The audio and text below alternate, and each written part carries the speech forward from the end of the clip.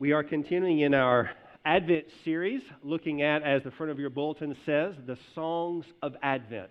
And we're looking at different songs in Scripture that remind us of what the Advent truly means, of what Scripture's testimony is about the coming of the Son of God. And so today we are looking at a passage that might be familiar. It's the passage that is just before what was read for our Advent reading in Luke 2. Luke chapter 1, we're looking at the story of Zechariah.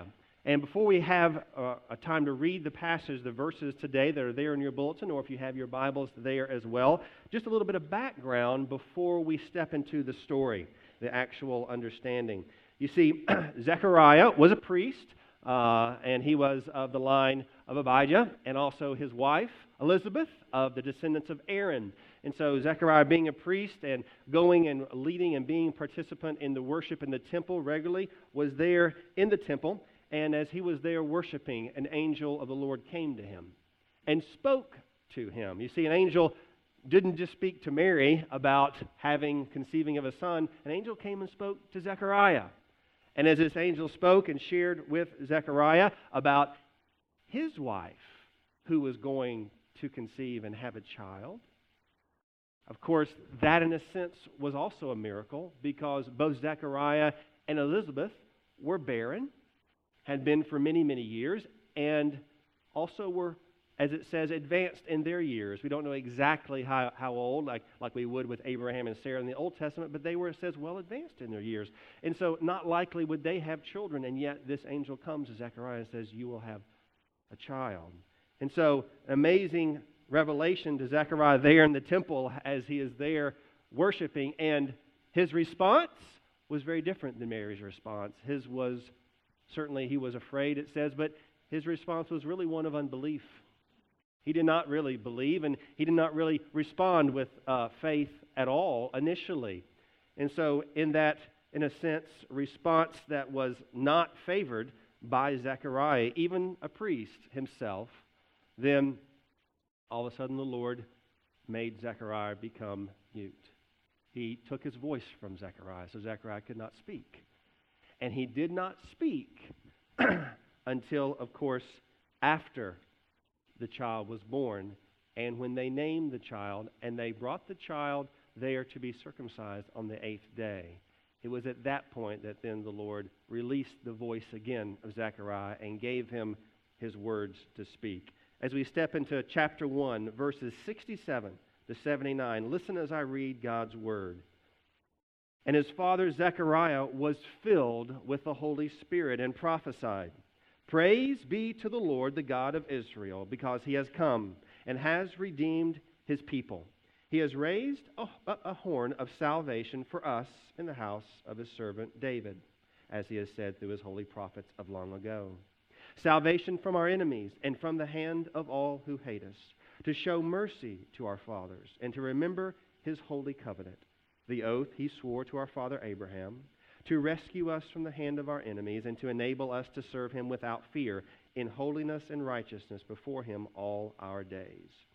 And you, my child, will be called a prophet of the Most High, for you will go on before the Lord to prepare the way for him, to give his people the knowledge of salvation through the forgiveness of their sins, because of the tender mercy of our God, by which the rising sun will come to us from heaven, to shine on those living in darkness and in the shadow of death, to guide our feet into the path of peace.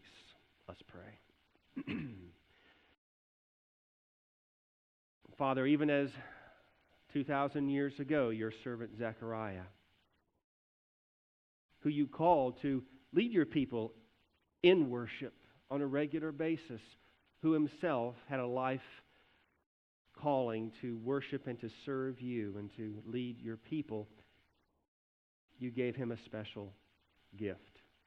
You gave him a special calling, one of preparation, a calling to not only speak about himself, but to also give him an heir, an offspring who would be the mouthpiece of preparation, preparing the way for the fullness of the good news to arrive. For the Son of the living God to come and to bring salvation to all who are His. We thank you, Father, for that gift to Zechariah, that we might understand what it means for us today. In Jesus' name, amen. Well, it is maybe for some of you who have relatives, or maybe you yourself are an outdoorsman type person, and it is kind of full-blown hunting season now in Georgia, and all kinds of different types of hunting, but particularly in the vein of game birds and different types of game bird hunting. I had a roommate in college that loved hunting, all seasons of hunting, and he would go out. I was in a small Bible college in South Carolina, Columbia, South Carolina, and the college was set in 600 acres of land. And many of the students had very little money as they were trying to get through school, and many of the students, especially the guys, of course, would go out literally and they would hunt for food. And they would bring in a killed deer, whatever, and venison, and they would cut it up and they would put it in the freezers in the kitchen area. You never know what you would open the dorm door freezer, what you'd find in there that someone had actually slaughtered the day before. But it was interesting because he would love this particular sport of hunting, and he often would go for deer. But you know, it's interesting in the season of hunting with game birds, whether it be quail or pheasant or duck, one of the best partners that a hunter can have is a bird dog, if you're in that kind of hunting. A dog, and have you ever seen this kind of a dog that's trained specifically from conception almost, from birth, a hunting dog that will go and just love to run ahead of the hunting party, of the hunter himself, and would go out for many, many yards, hundreds of yards even, and always be on the watch, looking and listening for a bird in the brush. And whenever that dog would find a bird or something in the brush that he thought was going to be an opportunity for the hunt, they'd stop, lift up one paw, and just remain absolutely still until his master would come along and see him pointing to what he anticipated was there in the brush, and then, of course, would flutter the bird out, and then the hunt would be on. You know, a bird dog like that, a faithful companion in the hunt, is an amazing thing to truly watch. And if you've ever seen, you know what I'm talking about. But that dog was bred to do that specific task. There was no other purpose really for that dog in his life other than to point to what the prize was, to what the treasure was for the hunter. You know, this morning, Zechariah speaks himself of the coming of the Redeemer, the Holy One, but he also speaks about the gift of the Son that was also conceived and given as a gift to Zechariah and Elizabeth to be the one to point to the Holy One, the Son of the living God. Zechariah himself speaks about the preparation, but he also speaks about the gift of a son who would then also be a pointer to the Christ, the Messiah. Zechariah sings about this truth in this song. And let's look at what he tells us this morning in our text. First, we're going to consider the basis for how God prepares us. The basis for God preparing us to be His very own. He does it through two means. First, He does it through His covenant. God, the basis for God preparing His people to be His, and also providing the very means of redemption through His Son, is based upon His very word, His promise, His covenant promise that He made. He made to His people. And it goes all the way back to the beginning of Scripture. Look in verse 69 of this passage. It says, He, as Zechariah speaks, that is, the God of Israel, has raised up a horn of salvation for us in the house of his servant David. The house of his servant David. That's covenantal language. If you're not familiar with that kind of language, the house of David is language that refers to the covenant of God through Abraham and through the house of David, all the way through, knowing full well what that meant when Zechariah spoke of the house of David. Speaking of God's covenant with his people. Verse 72, and to show mercy to our fathers and to remember his holy covenant. To remember his the oath he swore to our father Abraham. Again, Zechariah is pointing that the basis for this wonderful truth that he is speaking about the preparation for is based upon the covenant God has made. You know, our culture's obsession with Christmas so often each and every year seems to be most often disconnected to what we're speaking of, what Zechariah speaks of, which is the amazing historical narrative that goes back all the way to the beginning of Scripture. You see, Christmas really isn't just about toys and presents and special Christmas dinners and the warm heart over a hearth, having a warm fire and Christmas Eve and children waking up on Christmas morning and all those things. It's connected to the bigger story, the narrative of God making a covenant with us. And it carries all the way through and is still continuing even as we worship Him today. And will continue on until He returns and He fulfills the final consummation of the covenant of the oath that He made to us, His people. You know, we're tempted to look at the New Testament birth, the understanding of the Christmas story, just as an isolated event. Oh yeah, I remember that something happened there in the Bible where Jesus was in a manger and the baby was born to a virgin. But it truly is just a part of the greater narrative of what God has been doing long before the Son of God was born, long before in that covenant setting. You know, the Nativity is set in the context of God's covenant to His people. That's what the Nativity isn't just set up like we set it up in our living room maybe every December. The Nativity is set in a much larger story of God's covenant all the way back. Even you go back to Genesis when God promised what He did to Adam and Eve and how He would fulfill that promise to them even back then. You know, even Matthew himself, the beginning of his gospel, in introducing the account of Jesus' birth, if you were to read that this afternoon, you would see a detailed genealogy in Matthew's account of Christ's birth. Why? Again, so that even as Matthew spoke about the birth of Jesus, there would be a detailed understanding of the historical accuracy and importance that God brought all the way through in His covenant relationship. Through all those generations, and that He would display the unbelievable reality historically of God's faithful fulfillment of the truth of the good news to His people. That's what even Matthew would tell us. You see, the emphasis here that Zechariah is singing about, the emphasis is on God's covenant with us. It's not upon man's covenant or man's promise or man's commitment. It's upon God's promise, God's commitment to us. And just as Micah Spalding reminded us, it's about how much we make of Him, not how much He makes of us.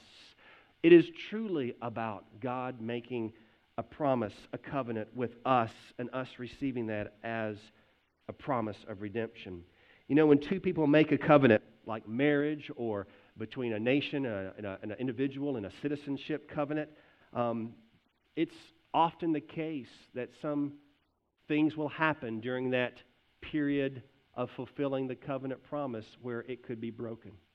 At times, marriage covenants are broken. At times, even citizen covenants are broken with individuals. We make promises and we break them. We have feet of clay. We are frail, and sometimes we give in to temptation. We struggle with being who we are, sinful creatures, and we break promises. But we know that God is not like us. He is not like the creature He created, even in His image. Though we are like Him in image, we are not like God in the sense that He always keeps His promises. Every one of them. Never has God broken a promise to you or to me. Not one. We may not understand, you might not understand how He is going about fulfilling His promises to you, His care for your life, for your family, for your marriage, for your children. We may not fully understand because we are finite. We cannot see the whole picture right now. But that does not equal God has broken His promise to us. It is not the same thing. God has never broken His promises. He is fulfilling them, and He is continuing to fulfill them even now through His covenant to us. God, when He makes a promise, keeps it forever, forever and ever. And His promises are the very essence of His covenant. You see, when God makes that promise, He's making that covenant with His people. Remember his promises to Abraham. Genesis 17, verse 7, He says, I will establish my covenant as an everlasting covenant between me and you and your descendants after you for the generations to come. But to be your God and the God of your descendants after you. He promised that to Abraham and all the descendants after, generation upon generation, all that Matthew spoke about, those 14 plus generations, those are the promises that God has fulfilled, even as Matthew has reminded us, and continues to generation upon generation fulfill those promises. So why should this be a comfort to you and to me? Why should God fulfilling His promise be a comfort? Well, for the next generation after us. For the generations that are following those of us, it's a comfort to know God is continuing to fulfill it. We can't mess it up, Mom and Dad. You can't mess up God's promise of His covenant to fulfill it. Even as much as we might neglect at times our responsibilities in that covenant fulfillment that God gives us as parents, or it can't be broken. God will fulfill His covenant, even in our frailties, even in our mistakes, which we all make. It's a comfort to us. God's been preparing His people for Himself since the beginning. Since the very beginning. He continues to prepare us for Himself. Even the prophet Jeremiah spoke about preparing us for the Lord long before we were even born. Jeremiah reminds us that even before you were born, God was preparing you. Jeremiah 1, he says, before I formed you in the womb, I knew you. Before you were born, I set you apart.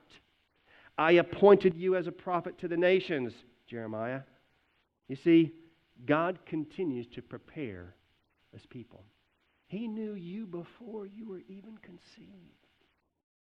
Can you imagine? That's how much He loves you. That's how much He cares about you. So even if this holiday you feel like no one really cares right now about what I'm going through, God says He does. He cares. He cares about what you are feeling and experiencing in your life right now. Whatever it is that is so difficult, God knew and knows about it. And He's there. He's there fulfilling His promises to you. He is always watching over. He's always caring for us. He continues to prepare us even for our future. Remember Jesus' words to the disciples on the evening of the Passover meal when He was about to be arrested? In John 14, He says to them, do not let your hearts be troubled. Trust in God. Trust also in me. In my Father's house are many rooms. If it were not so, I would have told you. I am going there to prepare a place for you. And if I go and prepare a place for you, I will come back and take you to be with me, that you also may be where I am. That's a promise. See, Jesus has already gone before us. He has prepared a place for you and for me. One day there will be another Advent, a second Advent. He will come back. He will come again. And when that Advent happens, it will be like none other has ever happened. And He will take us to be with Him. We will enjoy those rooms that He has prepared, those special rooms with our name on them, the ones that have been prepared especially for you, for me, that we will be with Him for all eternity in that heavenly home. What a promise we can count on. Zechariah reminds us the basis for this covenant, this preparation is His covenant, but also the basis is God's mercy. Zechariah speaks about it. God's mercy is the basis for preparing us to be His own. Look at verse 72. And to show mercy to our fathers, to remember His holy covenant. Verse 78. And because of the tender mercy of our God, by which the rising sun will come to us from heaven. If there was one thing Zechariah knew about God the Father, about Yahweh, as an Israelite priest, he knew God was merciful. He did. He knew personally about God's mercy. Zechariah had to understand God's mercy. He had a wife that was barren. Did he not? For years. To have a wife who cannot have children in that culture, in that day, was huge. It was a tremendous trial for Zechariah and Elizabeth. They had no greater desire, I'm sure, in their life but to have a child or children. And yet, God was fulfilling His covenant in a way that even Zechariah didn't understand until he gave that gift. Zechariah knew God's mercy, and that the preparation of God in his own life was based upon His mercy to Zechariah and Elizabeth. If there's one character trait of God that is seen throughout the entire witness of the Bible, from Genesis to Revelation, that character trait of God is God's mercy. His grace, His mercy, His benevolence that's undeserved, just poured out on you and me. Over and over again, we see it throughout Scripture of God being a merciful God. And God is always merciful, always. It's been said before, God's wrath is like a stiff safety lock, but His mercy is like a hair trigger. For those that understand gun language, a stiff safety lock, it's very difficult to get undone, but a hair trigger just goes off with barely any effort. God's mercy is like that hair trigger. It just goes all over us. Time and time again, God pulls the trigger of mercy and He aims for His very children. His sons and His daughters, we are the objects, right in the crosshairs of God's mercy.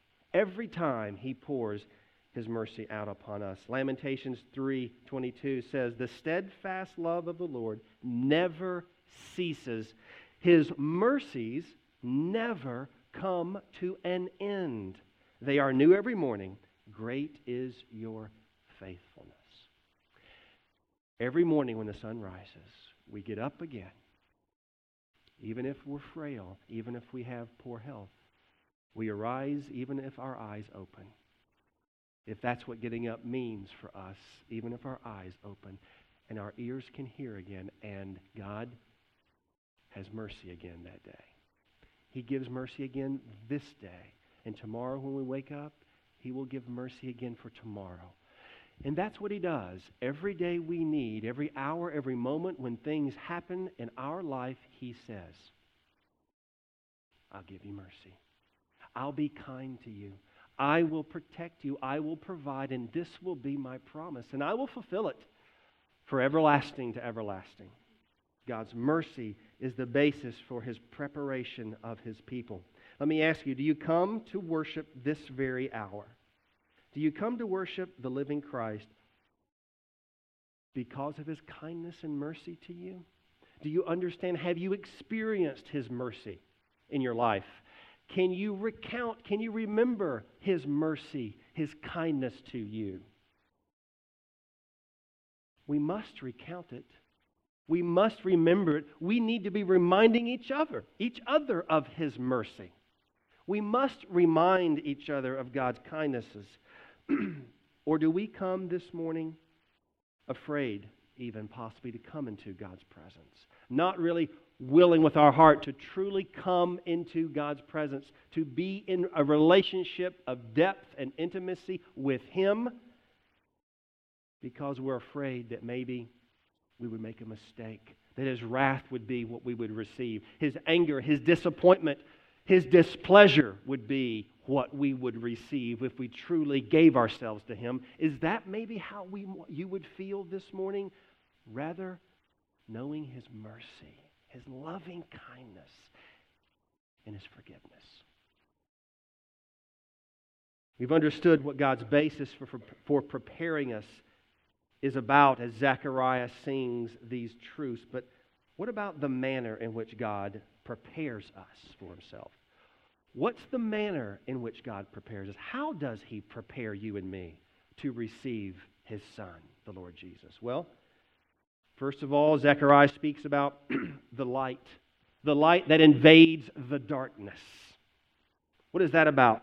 As he speaks, verse 79, and because of the tender mercy of our God, by which the rising sun will come to us from heaven, to shine on those living in darkness and in the shadow of death. You see, before you knew Christ, you were in darkness. Just in case you forgot, and just in case you did not realize it, before you knew the Lord Jesus, you were in darkness. You could not see truth. You could not understand and perceive of the mercy and the kindness of God. You did not have the ability with spiritual eyes to see and understand what truth the gospel was about for you. You were in darkness. You were in the shadow of death. Not only were you spiritually dead, but you were in the shadow of eternal death forever and ever. You were in that position, but God brought light to you and to me. He brought clarity. He shone the light of His grace and mercy that then helped and gave us understanding. His light has invaded our darkness. I read this morning in our call to worship the Lord, John chapter 1, verses 4 and 5. Again, what does John say? In Him, that is Christ, was life, and the life was the light of men. You see, the life of Christ is and was the life and the light to all men. And that light shines in the darkness, but the darkness has not understood it. You see, not everyone will understand this light. Only those that God removes the scales of eyes to see will understand this light. And it is not everyone. In fact, Jesus spoke about it being a very narrow path of those who will have understanding and receive that light in their darkness. God prepares us for Himself by invading our darkness. He comes and He invades the darkness that we live in. He doesn't just come and knock and ask if we might accept His coming to us. He breaks the door down. He barges in our darkness, and He brightly shines the light of His grace everywhere in our life. That's how He arrives. That's how He comes to us. That's how we come to Him, is by Him invading our darkness. We don't have to create enough light that He might show up, that we could see Him, hopefully. He pours light that is blinding, as Saul experienced on the road to Damascus. It's blinding to those who receive it. We cannot even sometimes understand what is in the midst of the brightness of His glory. and yet we know it's Him, and that He has come and invaded our darkness. He invades your darkness, my darkness, not someone else's darkness, our personal darkness He invades. You see, it's not just He's coming to a world that, yeah, this world really doesn't care much about the Lord anymore. That's one thought. He comes to your own dark place. It's very personal. And in case you didn't realize it, you and I do have hearts that have been darkened. And we still struggle with keeping those dark places away from Him that He desires to shine His light in. I would guess that every single person here this morning has a dark spot somewhere still that they know about. We all keep a little place hidden that we want for ourselves, that God wants to shine and is seeking to shine the light in the midst of. Where does darkness truly reside? It resides in us. It resides right here in our hearts. Our hearts are deeply affected by the darkness of sin and depravity. While we might not feel that we live, you might not think you live an overtly sinful, rebellious, evil life, all of us still have the struggle of the darkness of sin, of the remnant that still is there, that we seek to not allow for God's light to completely permeate, and yet He is doing so. He is invading our darkness. Scripture's description of our own heart is clear. Our own heart needs that light. Jeremiah 17 says, "The heart is deceitful above all things and beyond cure." Who can understand it? The heart, it is deceitful. We all have a heart that truly needs the light to invade. Because our hearts are self-seeking and not seeking God Himself, we cannot change our hearts by ourselves. God must do this work alone. Only God can do this work. First comes the change of heart by God Himself, and then comes our life changes. We obey God's commands. We obey God's Word. We seek to follow His truth because we have received a new heart, not in order to get a new heart. We don't yield ourselves to the Word of God because you want God to give you a new heart one day. You do so only because He's given you the desire through a new heart to follow and to worship and to give yourself to Him daily. Ezekiel 11 reminds us of the new heart. Ezekiel the prophet said, "I will," as God speaks through him, "I will give them," that is His people, "an undivided heart and put a new spirit in them. I will remove from them their heart of stone and give them a heart of flesh. Then they will follow my decrees and be careful to keep my laws. They will be my people and I will be their God." Notice, first He removes the heart of stone, then puts the heart of flesh, and He says, then they will follow my decrees. First He must change the heart. Once He does that, then we follow all His wonderful directions and commands for our life. And we give ourselves in worship to Him. Following God's commands can occur for many reasons. We might follow Him for many reasons. Sometimes there are reasons that really should not be. Guilt, fear, duty, pride, reputation. All these are reasons why so many, even those of us who follow and know Christ, will yield ourselves to His commands. But all those are not reasons God desires. You see, those are external and kept for simply compliance to God's Word. Instead, internal reliance on the grace of the Holy Spirit and the presence of Him in our daily life is how we know the gospel has truly taken up residence in our heart. That's how we know that we have received the light in our darkness. But the second way in which the manner that God prepares us is that His forgiveness brings knowledge of salvation. God's forgiveness brings knowledge of our salvation. Verse 77, Zechariah says, as he was speaking about his son John, to point to this one who was going to be the Lord the way, he says, to give his people the knowledge of salvation through the forgiveness of their sins. See, Zechariah himself knew something. He knew God's forgiveness as his own life needed God's forgiveness and mercy. He knew that God's forgiveness in his own life, and he knew that he needed that type of an acceptance, the acceptance that only God could provide. In fact, when he did not believe his wife Elizabeth was going to conceive in her elder years, he received a response where his voice was taken away because of his, in a sense, disobedient unbelief. He was disobedient. Even as a priest, he didn't believe God would do what the angel of the Lord said he was going to do. And so God removed his voice for a while to remind Zechariah that he was going to do what he said he was going to do. And then he did. And on the 8th day, when his son was to be circumcised, and he spoke or wrote the very name John, which was very not expected for this child, understanding what that was all about in his day. He wrote John, and then immediately his tongue was loosed. And he then sang this amazing song that God is preparing the way for the Messiah.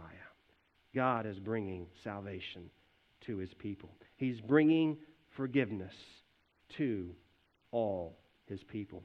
How does being forgiven grant you knowledge about your salvation? Zechariah says, being forgiven grants knowledge of salvation. How does being forgiven, think about this, how does being forgiven grant you knowledge of your salvation? In what way, specifically? As you experience forgiveness, how does that help you understand your salvation for all eternity? Well, it's really quite simple, as the gospel is. Think about this. Until you understand that you are in need of being forgiven, first of all, you must start there. You must understand you truly need to be forgiven by the one who created you. If you don't expect or desire or think you really need it forgiven because you're not that bad of a person, well, that's where we have to start. Understanding you are in desperate need to be forgiven by the one who created you, because you have infinitely offended him by your disobedience and by your own self-seeking life.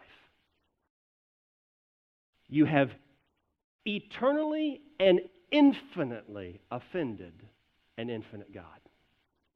I have as well.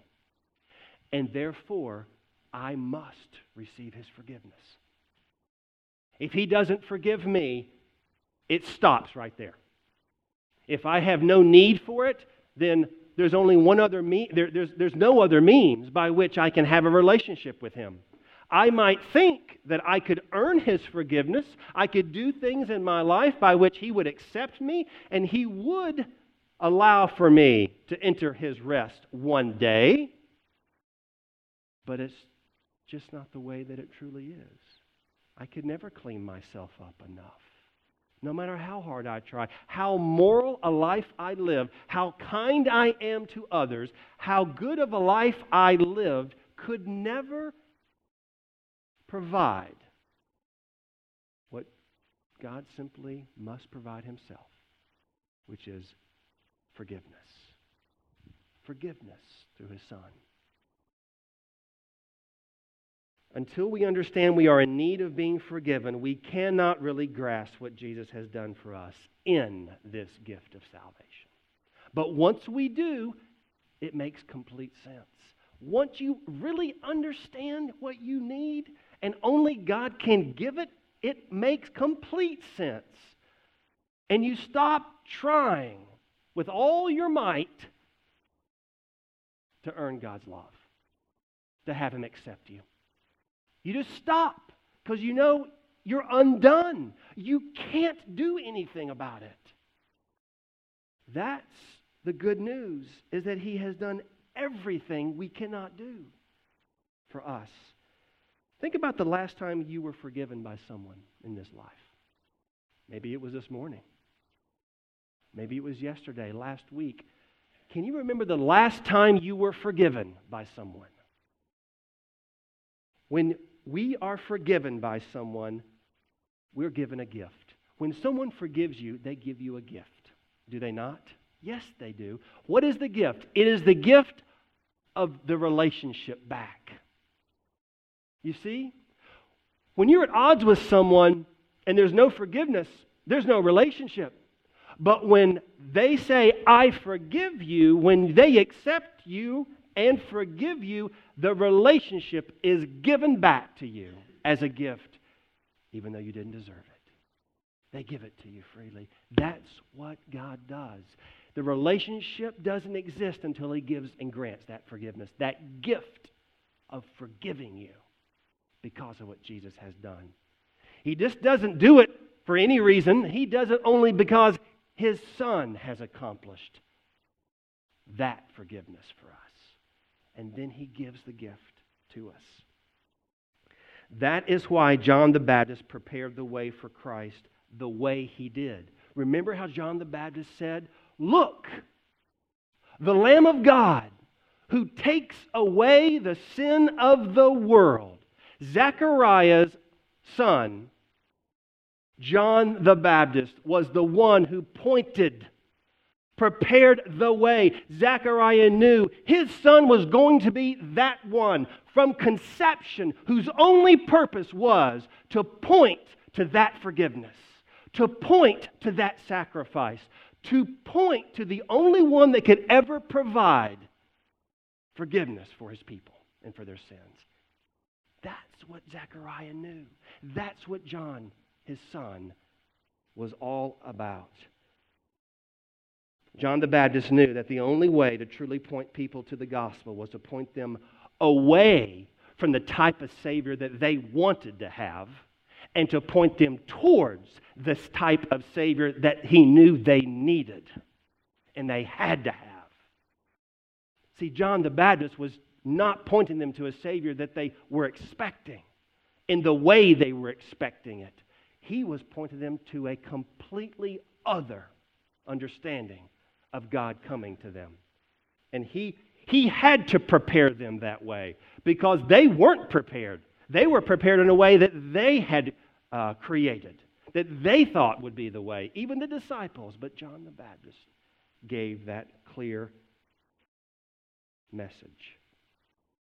As you come this Christmas, as you reflect on what the incarnation means for your heart and for your life, for your journey with the Lord, do you see just a neat story about a baby?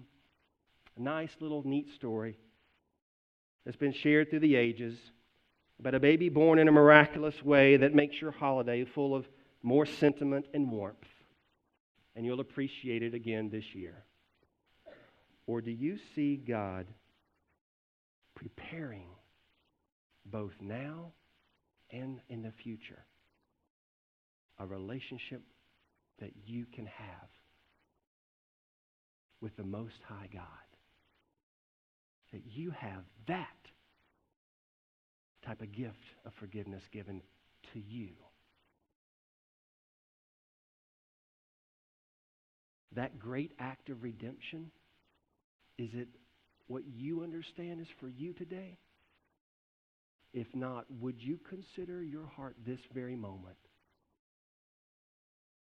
to count on what God has done for you and that He has prepared what you could not do yourself?